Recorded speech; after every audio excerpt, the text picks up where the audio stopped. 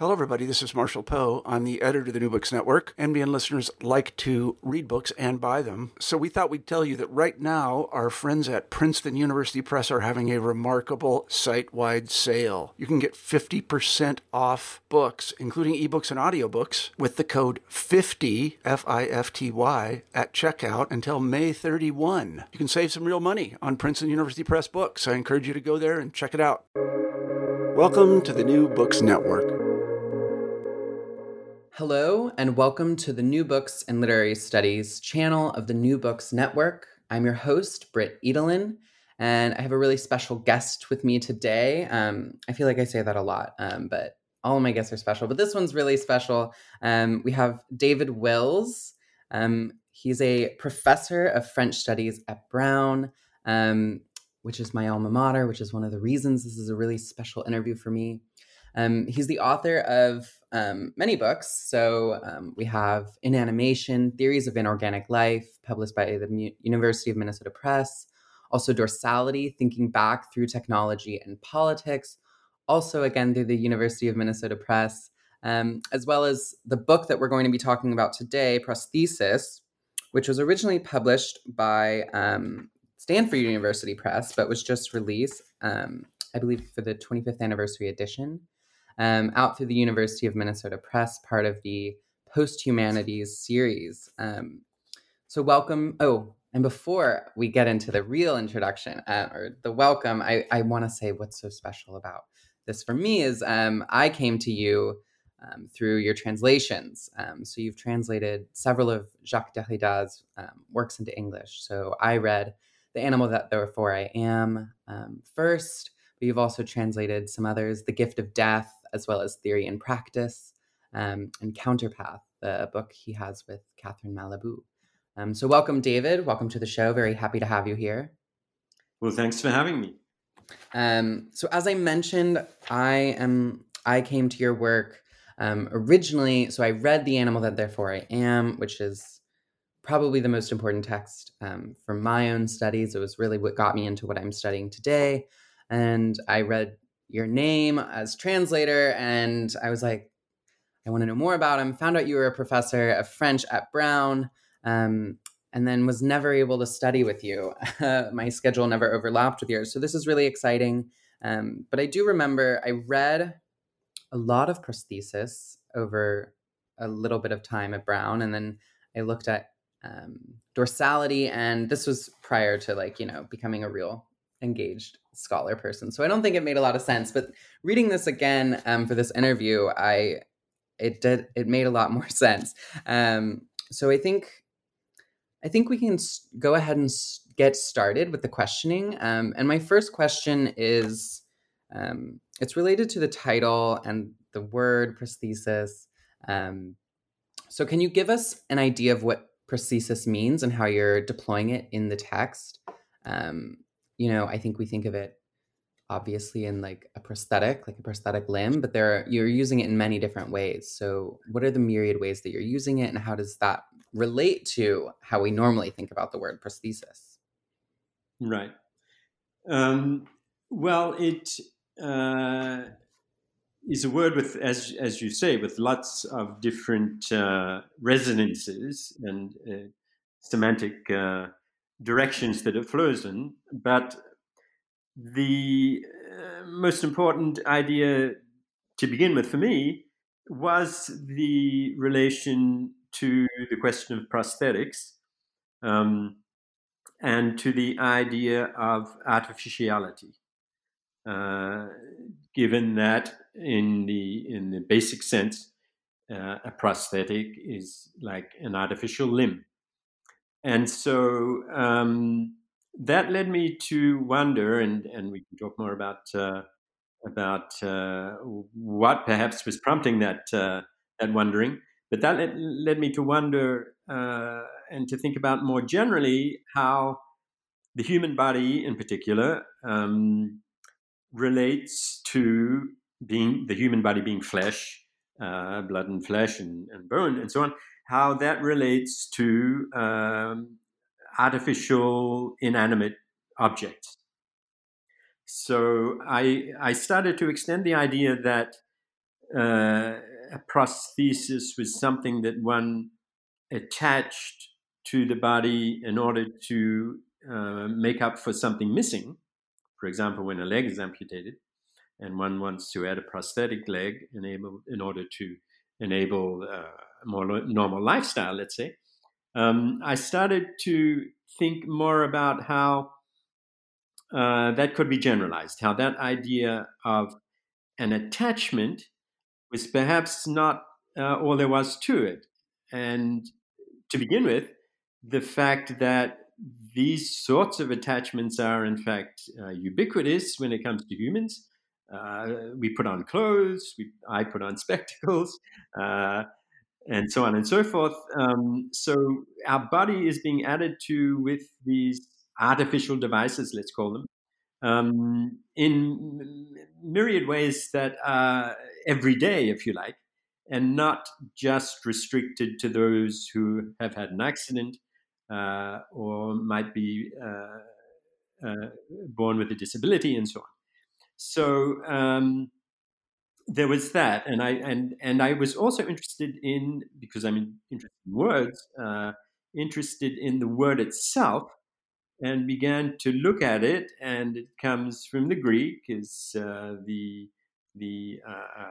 prefix pro, and then the word thesis, which in fact means to put forward. Thesis comes from the Greek meaning to place. And as we know, a thesis is, as in a hypothesis, something that one puts out there in order to test an idea, as it were. So I went down that road as well, along those lines. But I guess we can make this a separate question, or I can lead on to it now. There was a particular prosthesis, a particular prosthetic, that was uppermost in my mind when I began thinking about this book and began writing this book. Yeah, I think that's a good segue. So you open with this prosthetic in mind. Can you say more about which one it is and how that kind of? I mean, you talk in the new preface how prosthesis is memory, and I think, can you get into that bit as you open onto this originary prosthesis? Right. Well, the prosthesis that I had uppermost in my mind was my father's. My father was an amputee. He lost his leg from the thigh down because of a carcinoma back in when he was 18. That would have been for him in 1939. So it was interesting already, the fact that that coincided with the outbreak of the Second World War, and the fact that most people of his generation who wore prosthetics, were in fact people who had been injured in the war. But he was not. His was a disease. But in any case, I thought about how the way my life growing up and our family life had to work around, if you like, the fact of my father's disability and the fact of the role that this artificial leg itself played in, as it were, becoming a family member in many ways. So that was what gave rise to the title, I think, what gave rise to thinking about the how to work through the theoretical implications of this story. But it also gave rise to the idea of wanting to make a book that was somehow an instantiation of the question it was discussing. So hence as your reference to memory suggests, I wanted to incorporate memories of my father and of my growing up and of my family life into the discussion, into what was ostensibly, if you like, an academic discussion of the question of prosthesis. And in that way, I wanted to make the book a combination of natural and artificial. And there, of course, it becomes much more complicated because, excuse me, it's hard to say which is more natural for me at that point, writing an academic book about a topic that gets substantiated in literature, in works of art, and so on. Was that the natural side of it, or was it more natural for me to recount my childhood? But certainly the combination, the idea of putting the two together, was something that interested me, and it interested me because I felt one couldn't do that in any simple way. There was no easy way that I could fold one type of writing into another. But that was what I set out to do. Yeah, the genre, or I guess the mixing of genres, was something that was really interesting to me as I was reading, especially. So the book is just called Prosthesis, which I think I appreciate more now, especially. So it's not following this, traditional academic title, I guess, like a law, I guess, almost of, pithy statement, colon, three thoughts separated by commas. And so you just have this word prosthesis. And so in my mind, it's not necessarily this academic text, this criticism. So, but it also is. So I'm glad you talked about that. And I'm wondering, how is writing about yourself in kind of this academic way? Was that a hard process? Do you look back on it now and think differently of it than when you wrote it in the original or originally? Yeah, I mean, I don't think the writing of it. There's parts of the book that were, let's call them, autobiographical. Although I do also play with the idea that I could have invented this whole story. So it's sort of an autobiographical fiction. We could go through point by point and see where I may have exaggerated or embellished the truth, and so on. But I don't mind saying now that, yes, my father did have an artificial leg. It's part of the historical record. It can be verified and so on. But the reminiscences, writing the reminiscences was not something that was difficult per se. I mean, I was interested in a type of fluid stream of consciousness writing, if you like, for want of a better term, that these reminiscences, as I say, these memories seem to evoke, and that seemed to be the natural way of writing them for me. I was interested in trying to write like that, and I thought if I were writing, creative writing, creative fiction, that would be a style that I would try and employ.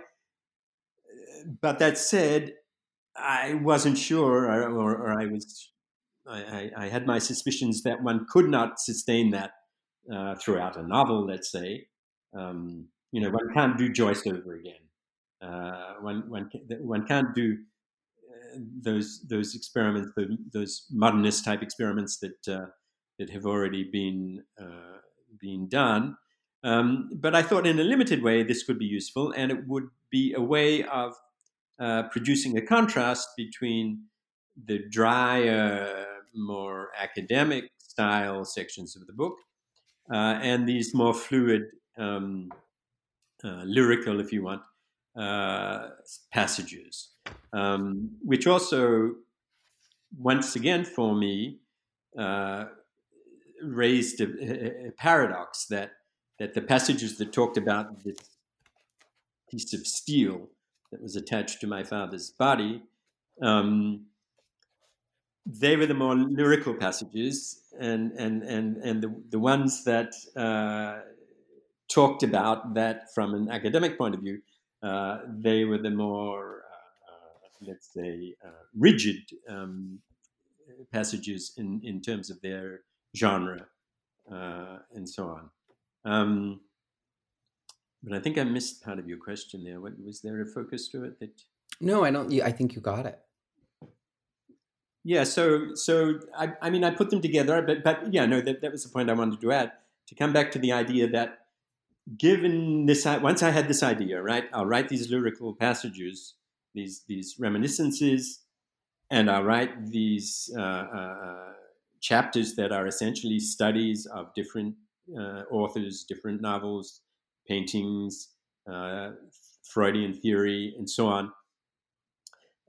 But I was left with the very difficult task of how to put one together with the other, how to switch from one to the other. So for me, the switching, the shift across that opposition, which is the question of prosthesis for me also, how flesh comes face to face with steel, that was the most important consideration in the final analysis, and that is what prosthesis for me is about. Less the artificial limb itself, less the prosthetic element itself, than what I call the articulation with the other side of things, with its opposite. How can two things that are opposite, first of all, how do they meet, right? And what's the form of their meeting, and what's the form of their cooperation, their articulation, their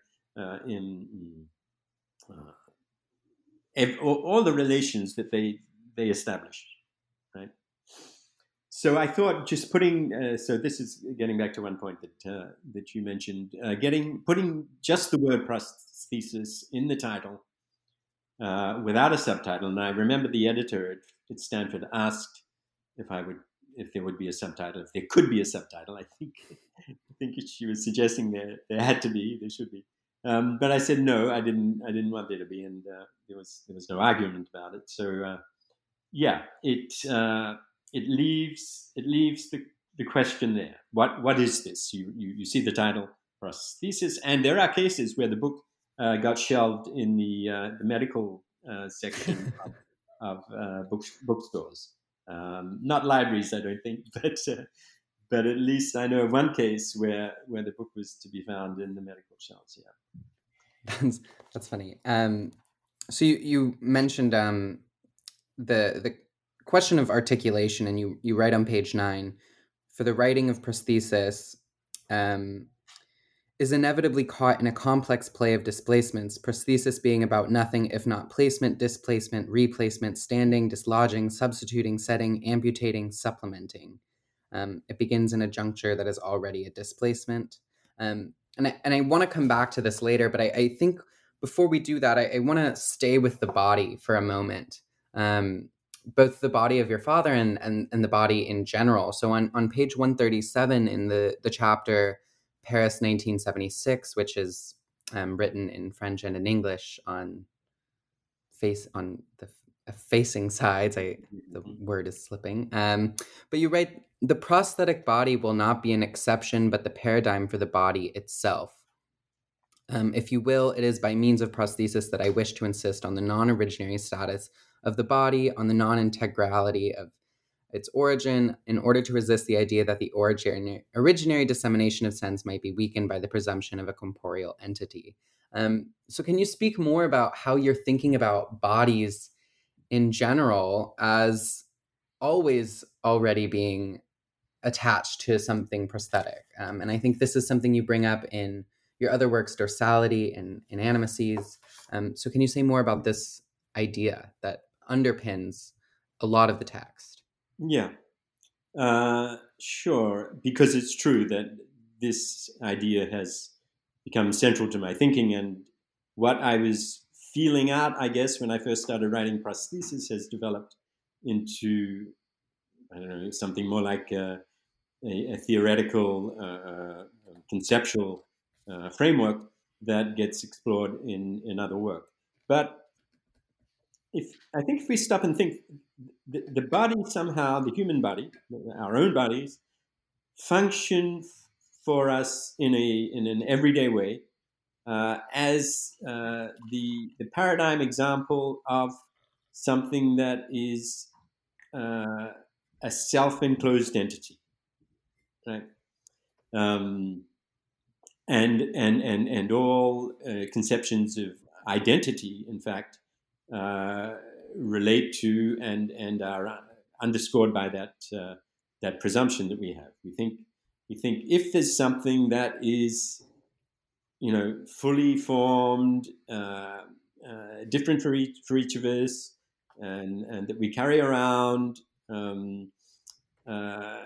as the example of the entity, if you like, much more so, much more vividly than objects in the world.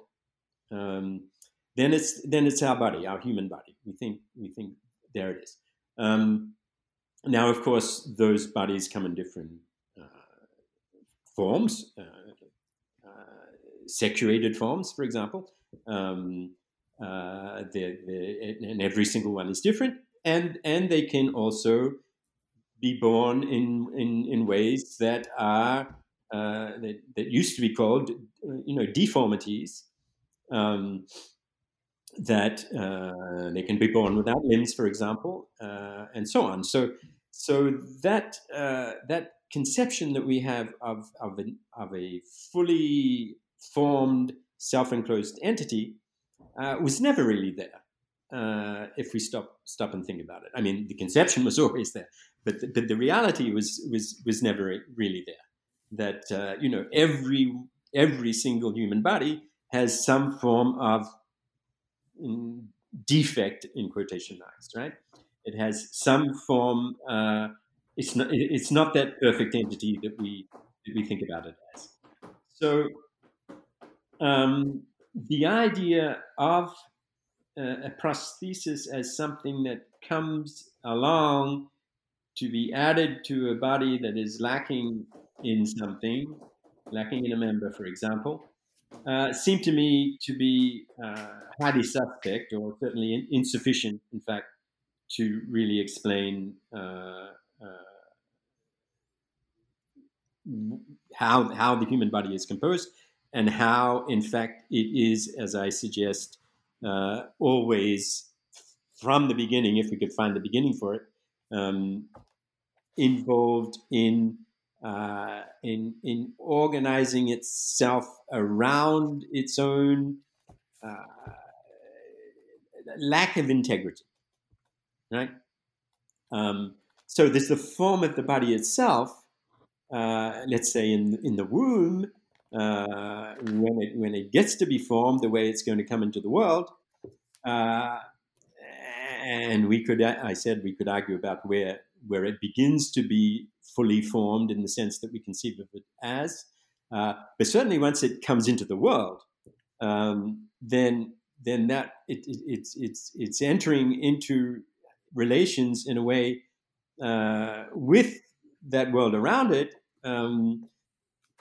that are, for me, prosthetic. It comes into the world immediately. A body is born. It's beginning to deal with prostheses, that are simply the world that's external to it, and so it's engaged from the moment of birth. And as I say, maybe we can go back and figure out whether that's not already happening before that. It's engaged in articulating, if I can use that word once again, articulating with an inanimate universe, an inanimate world around it. And it's going to do that negotiate with that for the rest of its life. However fully formed, however perfect it might be or not, that it's in that relation of prosthesis from the beginning. Yeah, so there's... just one more point then. Another way that one can extend that questioning then about the integrity of the body is inside the body itself, if you like. And the idea of articulation, that's why that became so key for me. The idea of articulation is already at work in the body, in the skeletal body, in the body that bends, that moves, and so on. So it's articulating with itself within itself before it articulates with something supposedly outside of itself, like an artificial limb. Mm-hmm. So I'm interested in this question of relation. So you write early on in the text that any relation is a relation to difference or otherness, and prosthesis is a name for that. And I think this is something that's you're bringing out, and I think what's interesting that I see in this is that, you know, there's a critique of maybe this neoliberal or late capitalist atomized individual. I mean, from all different arenas of the academy, people are saying, you know, you aren't alone. You're always in relation to other people. And I think what you're doing is the idea of prosthesis as relation really is very profound, and that it's always a prosthetic. There's always something unnatural or artificial about the other, but you can't get rid of it. And I think there's something maybe a little scary in that. It's kind of terrifying to think that, you know, you have to rely on these different or others or things in the world that are not you. So I'm wondering, both in its original instantiation 25 years ago, how are you thinking about maybe an ethics of prosthetics? And especially now, I think the question is really big in relation to your other texts on inanimacy and how this maybe can bring up an ecological or a non-human thinking. This is in the post-human series. How are you thinking about relations, prosthetics with the non-human or the ecological or the earthly or terrestrial? Right, that's a very good question. You're right that 25 years ago, I didn't have all that in view. I didn't have much of that in view. I mean, I had the idea that you quoted that that, if you like, the paradigm for relations, if we presume the prosthesis hypothesis, the paradigm for relations is one of radical difference. Whatever one is related to is an otherness that is a radical otherness.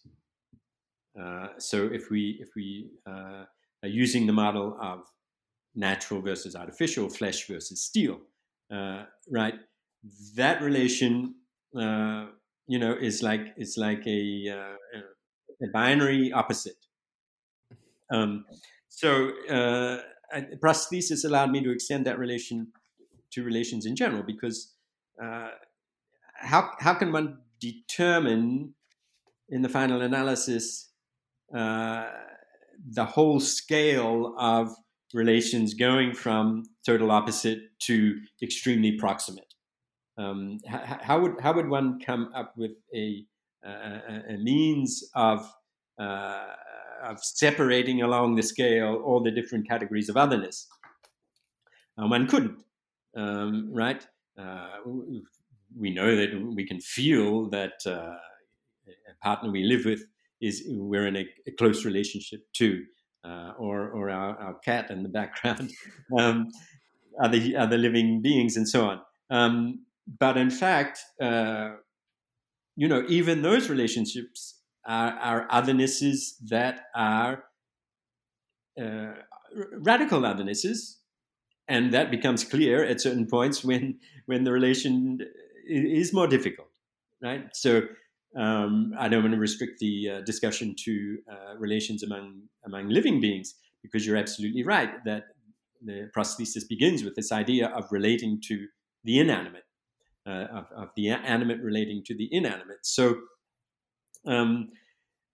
otherness and relations of difference is the big topic, I guess, today, in a way that has been diversified far more than was the case 25 years ago when I was writing this book, or 30 years ago was really when I was starting to write this book.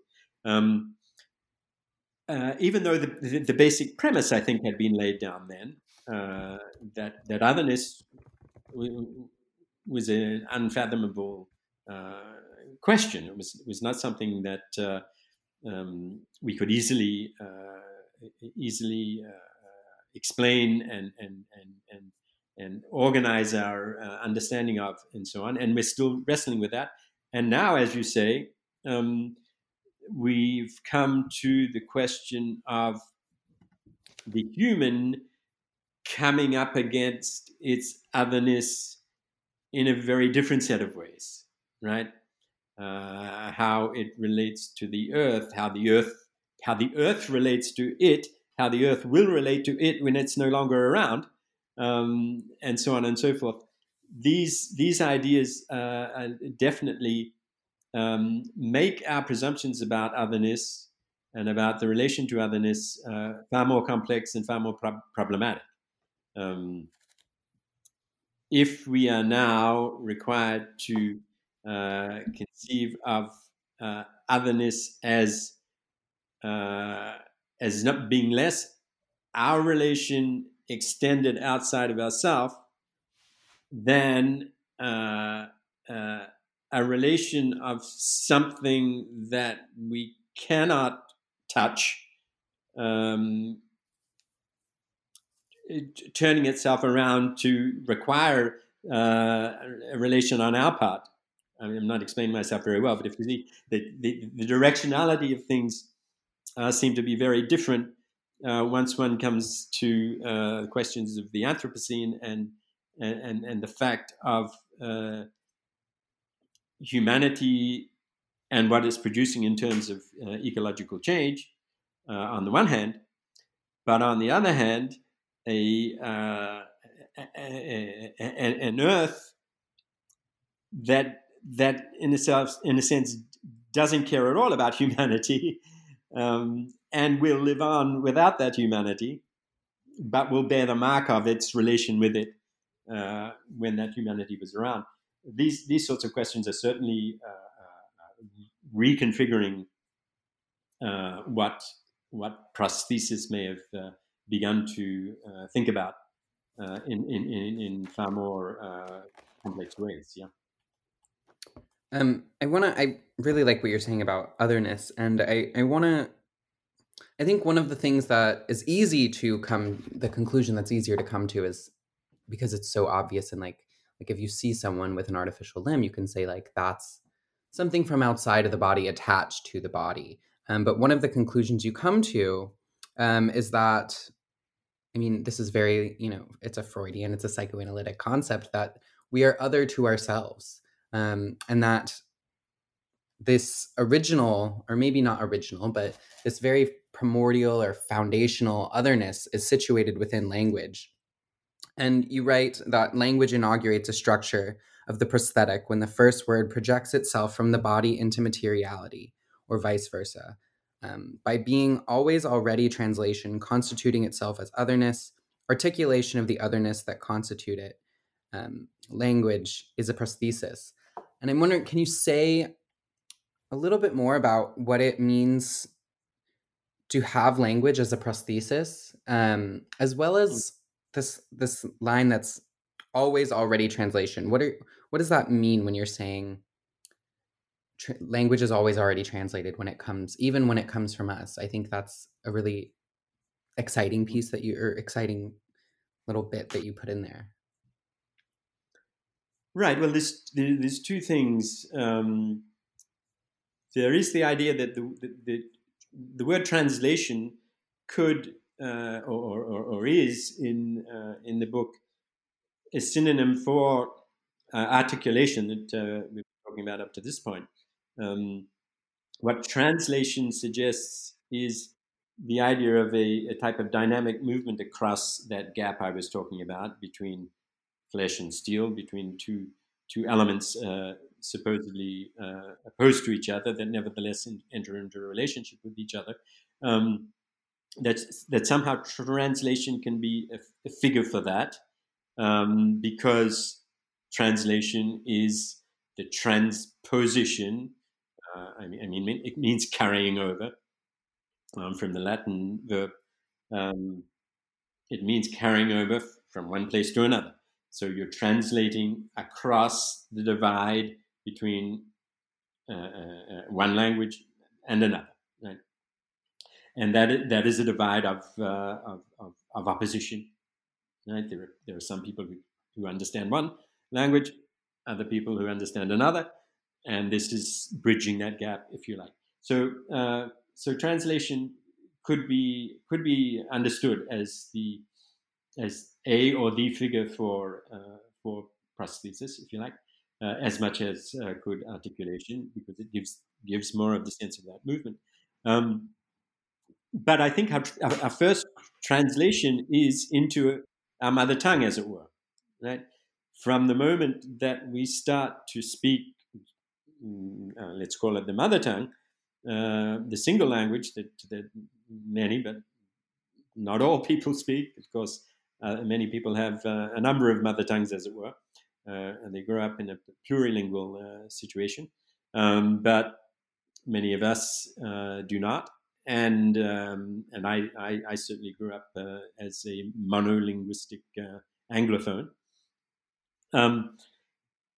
But coming to use language is, it seems to me, already entering a familiar world that is also a foreign world, right?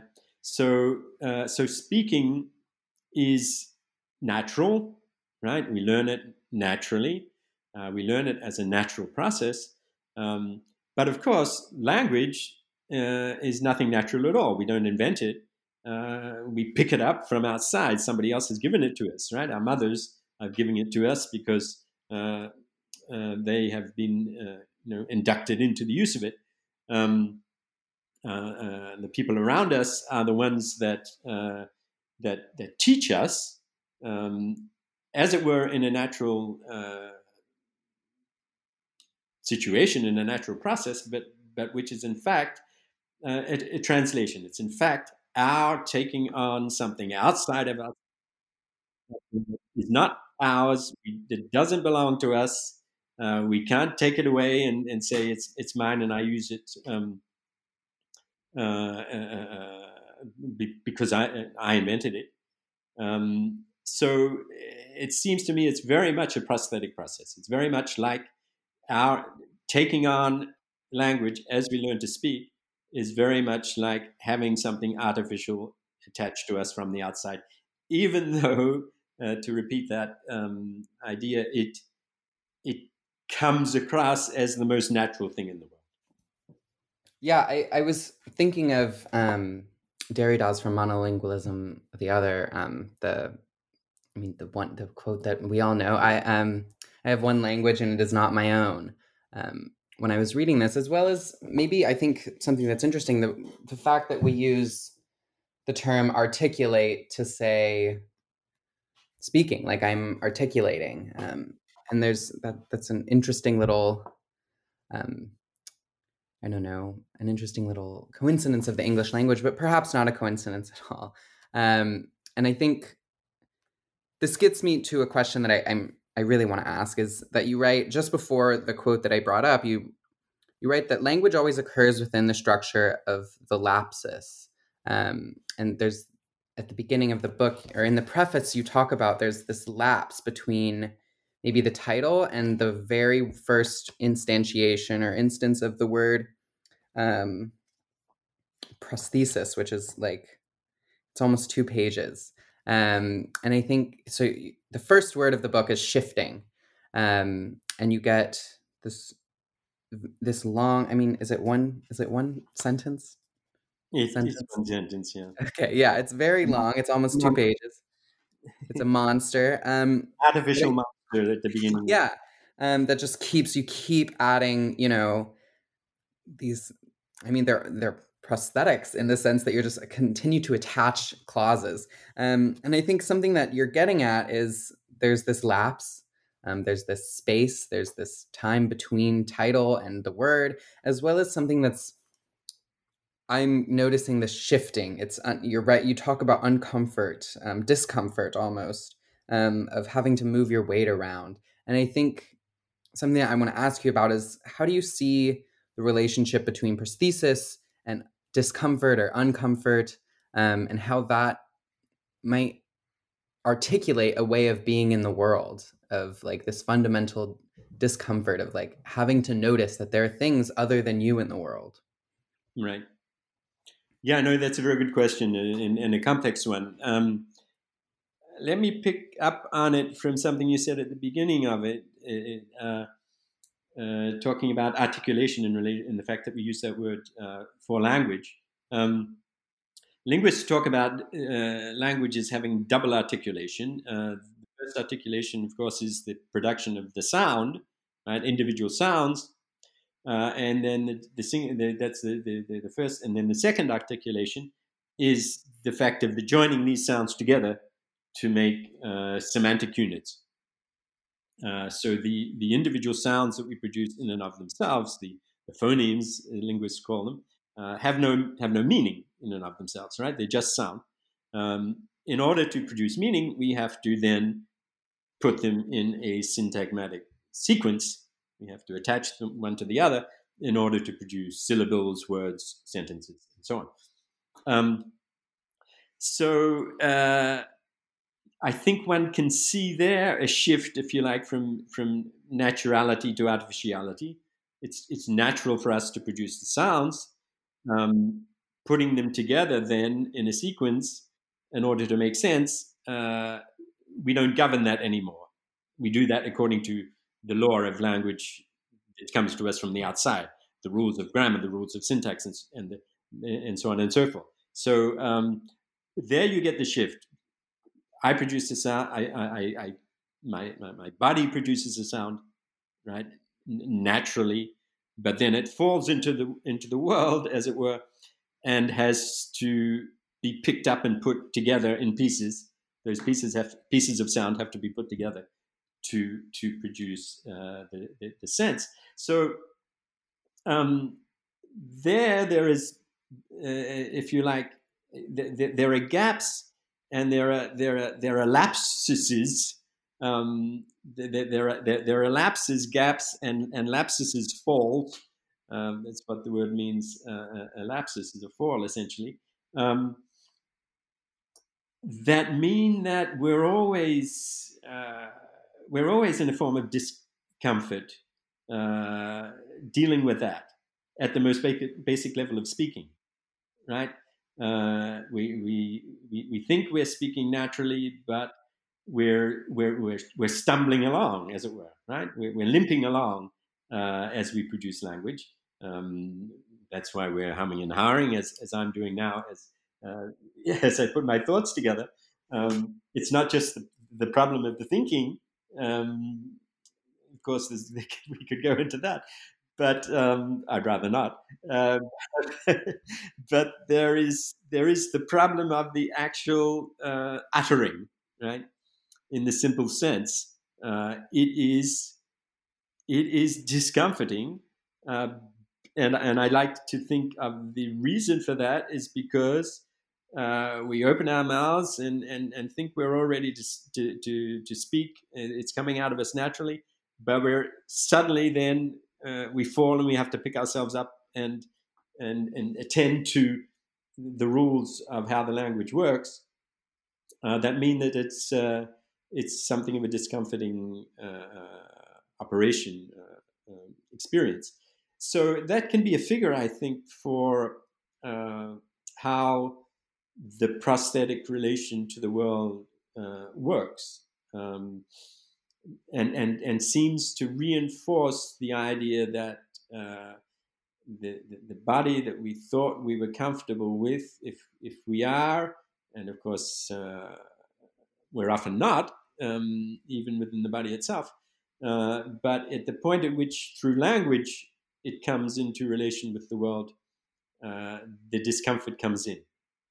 And the discomfort comes in with a vengeance when we make a gaffe, right? When we make a real lapsus, if you like, when we want to ask our mother to pass the butter and we say, "You've destroyed my life." uh, those are the cases where the discomfort suddenly shows, or where we say things even in our own language or in a foreign language that we might be learning, that are not what we want to say, right? So yeah, the speaking is a figure, I think, for the discomfort of our relations in the world, because they are prosthetic relations, because we are being prosthetized as we speak.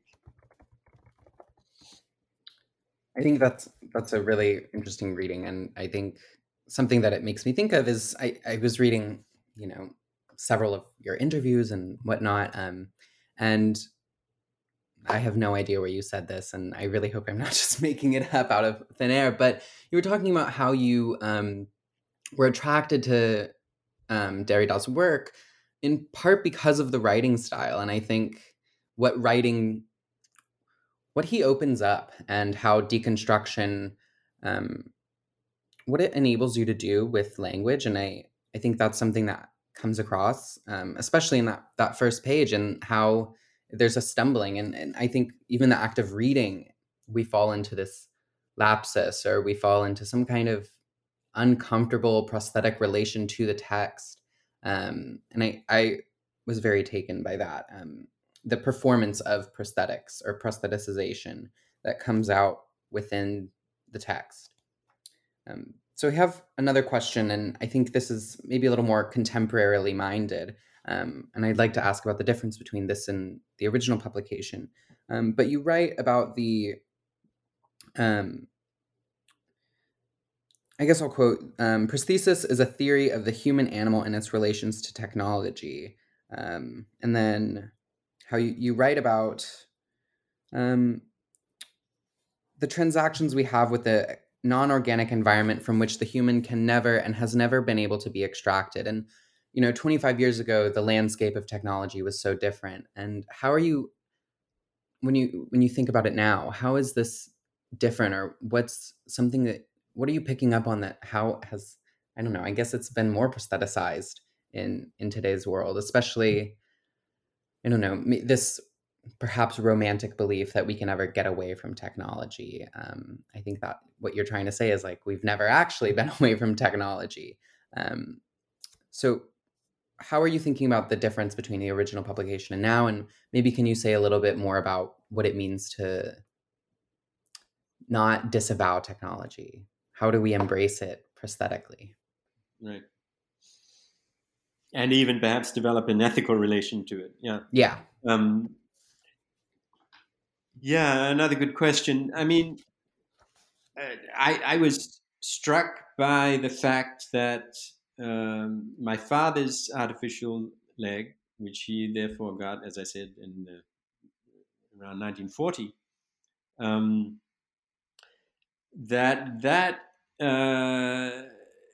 the basic principles of prosthetics that were available then were things that had not really changed for 4 centuries. And there's a chapter where I go back to 1553, which happens to be the first time that the word prosthesis gets used in the English language, but is also contemporaneous with the time when the Ambroise Paré, the surgeon of the king in France, was introducing the principles of amputation, suture of the arteries, rather than cauterization of the wound, which was what they were doing before that on the battlefield with when a soldier lost a limb, or when they had to amputate, they simply cauterized the wound, which of course meant that it never really healed and was scarred and was terribly painful.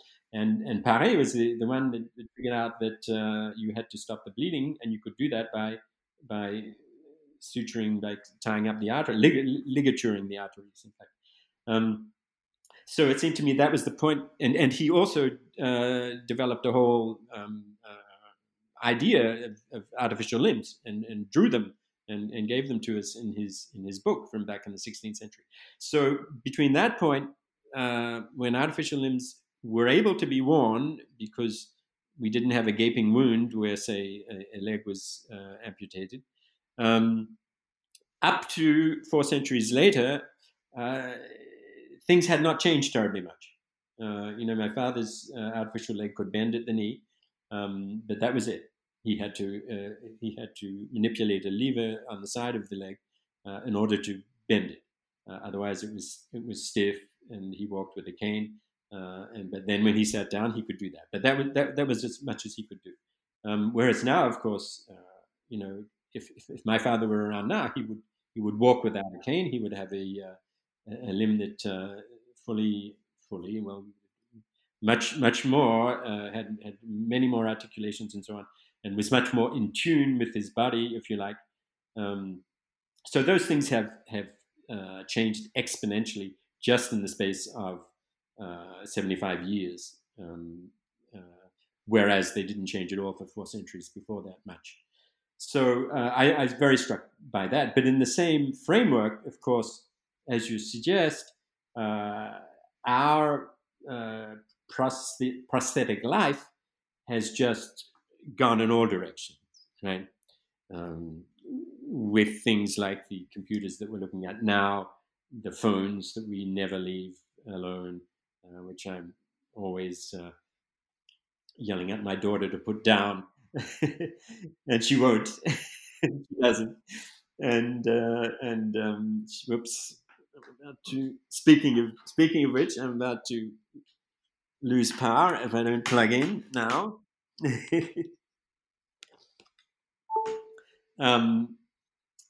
So that it's just a whole exponentially different set of prostheses that we are negotiating with. So I don't know to what extent my musings are adequate to that, and of course other people have picked up and talked about the question in productive ways and much more coherent ways and so on. But I think that the basic principle is still the same. The basic principle, the idea that life is prosthetic, that everything the human does is a prostetization, that principle has not changed, even though, once again, the divisions between prostheses that are external to the body and prostheses that are internal. When I was writing this, people had pacemakers and so on in their bodies, but now that has developed those sorts of interior artificial machines have developed greatly. Not to mention, of course, the whole concept of bioengineering, and the fact of I heard the other day that scientists had brought a mouse through 6 months of embryonic development inside an artificial womb. So the idea that soon we might produce life artificially, as it were, in a whole different way, not to mention cloning and so on and so forth. Those are things that call for a different type of reflection than I was attempting in my book, but nevertheless, I think still relevant within the same framework that I was trying to think about. Yeah, I was reading something the other day, and I don't think this was new, but it was about the bioengineering of plants, and I think it matched, and it articulated well with what I was reading about this, and I wanted to talk about it, but none of my friends knew much about bioengineering of plants. But I think something that you bring up is like we're living in this world when you just mentioned like the artificial womb, or I think we're really into the idea of artificial intelligence or like robots that can pass as humans or whatever. Like the movie Ex Machina, if you've seen that, or Westworld, it's very in vogue right now. And something that I think that your book is putting forward is maybe like the difference between natural and artificial, or organic and artificial, or non-organic, is not as strict as we want it to be. And that's a fear. There's an anxiety that we have to produce that binary, but it doesn't hold up against itself. And I think of that especially in relation to artificial limbs, in the sense that, now you can I have a friend with an artificial limb, and the idea is like, you would never be able to tell. And I think what that does is there's an anxiety. It produces an anxiety over being able to tell. Like, she's mentioned that because it looks so real, she's worried about if anybody will ever notice it's real, rather than if you just said it was not real or artificial in the first place. So I think that's something that your book articulates, that this divide is an anxious one, and that we have to think about it in a different way. And I think that's maybe the deconstruction that you're bringing in, the Derrida legacy. We just had a fleeting thought. Okay. Here's the other question that I wanted to ask. So this book is part of the Posthumanities series. And I'm wondering, how do you see it working within the posthumanities? I mean, the posthuman idea, I guess that's what I was getting at, the whole robots and all of these AI and, animals. How is this working towards breaking down this illusion of the human? Right. Well,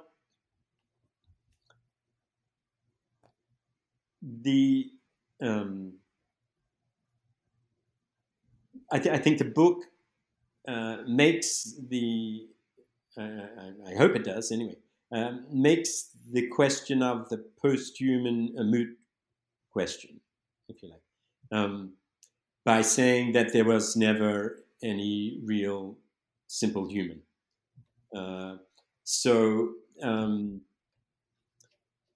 Prosthesis tried to suggest that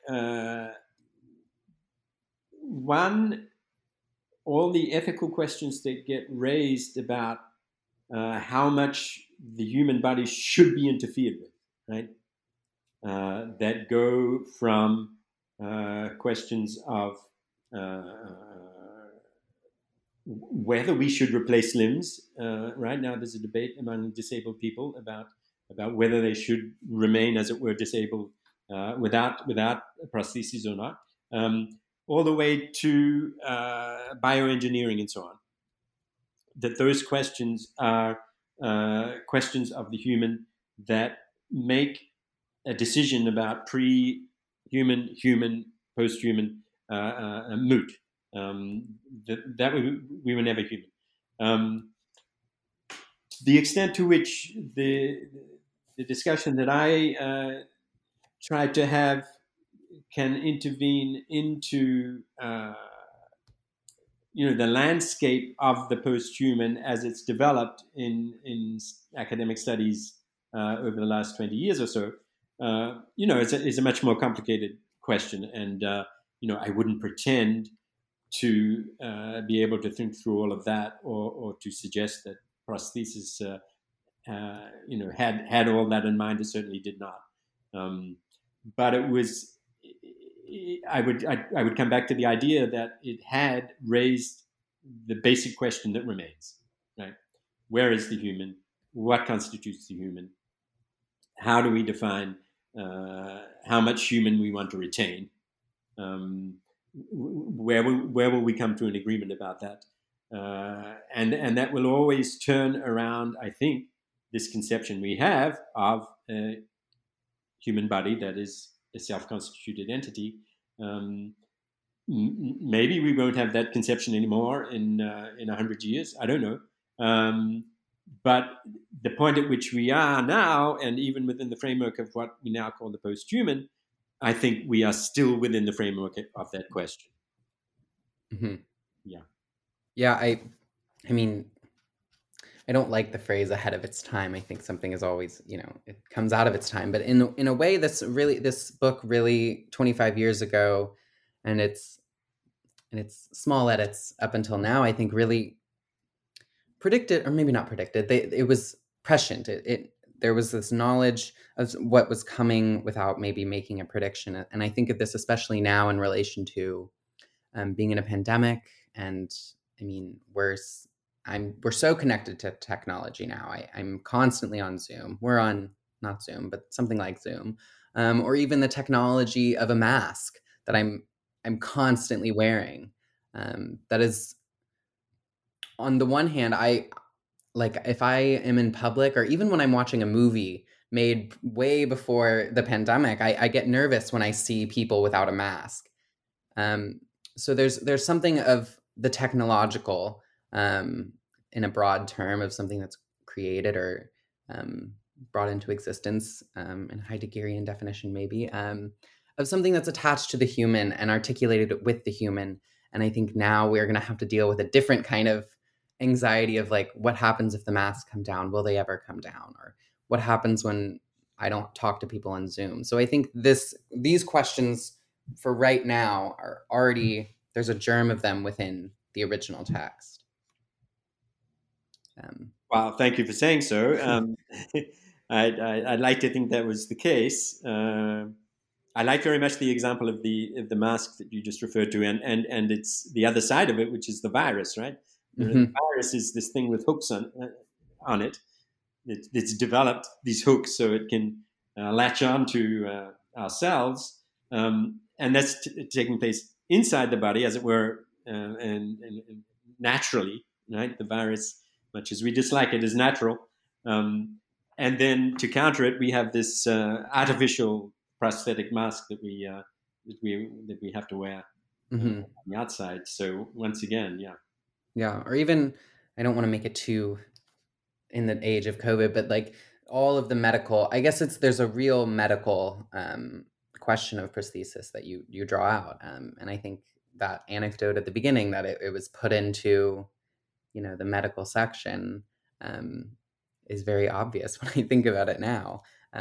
Like I'm thinking of like intubation of patients with COVID, how that becomes part of their body, but in a way it was always, the body was already open to that addition. So we have one final question, which is, what are you thinking about now? Are you still thinking about this? What's on your mind?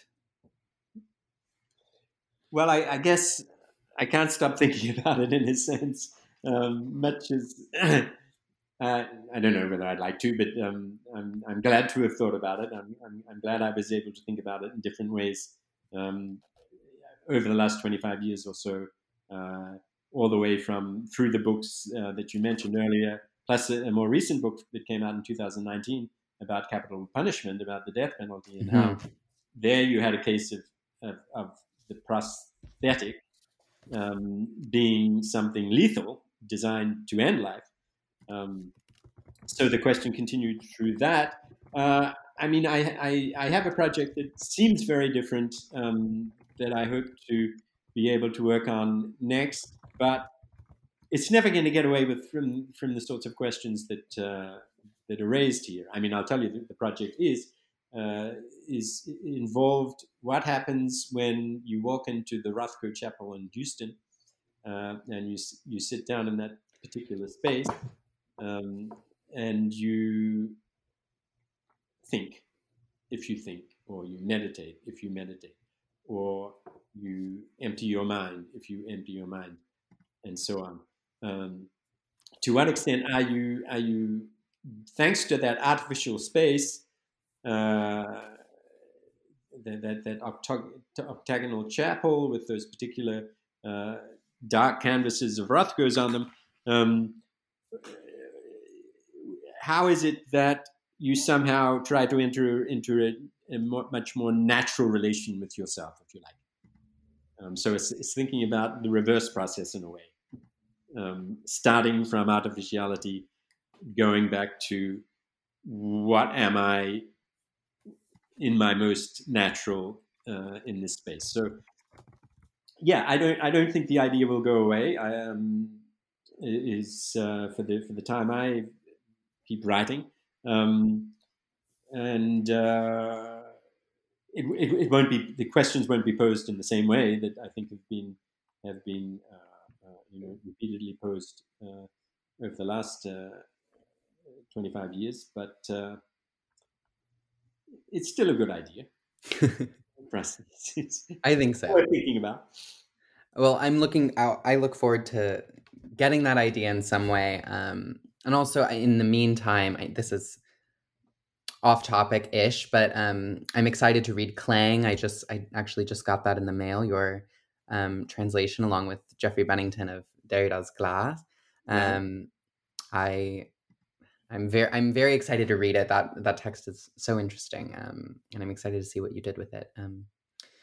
But thank you for coming onto the show today. I think we had a great conversation. Once again, that was David Wills. Thank you for coming, David. Thank you for having me once again. Enjoyed it.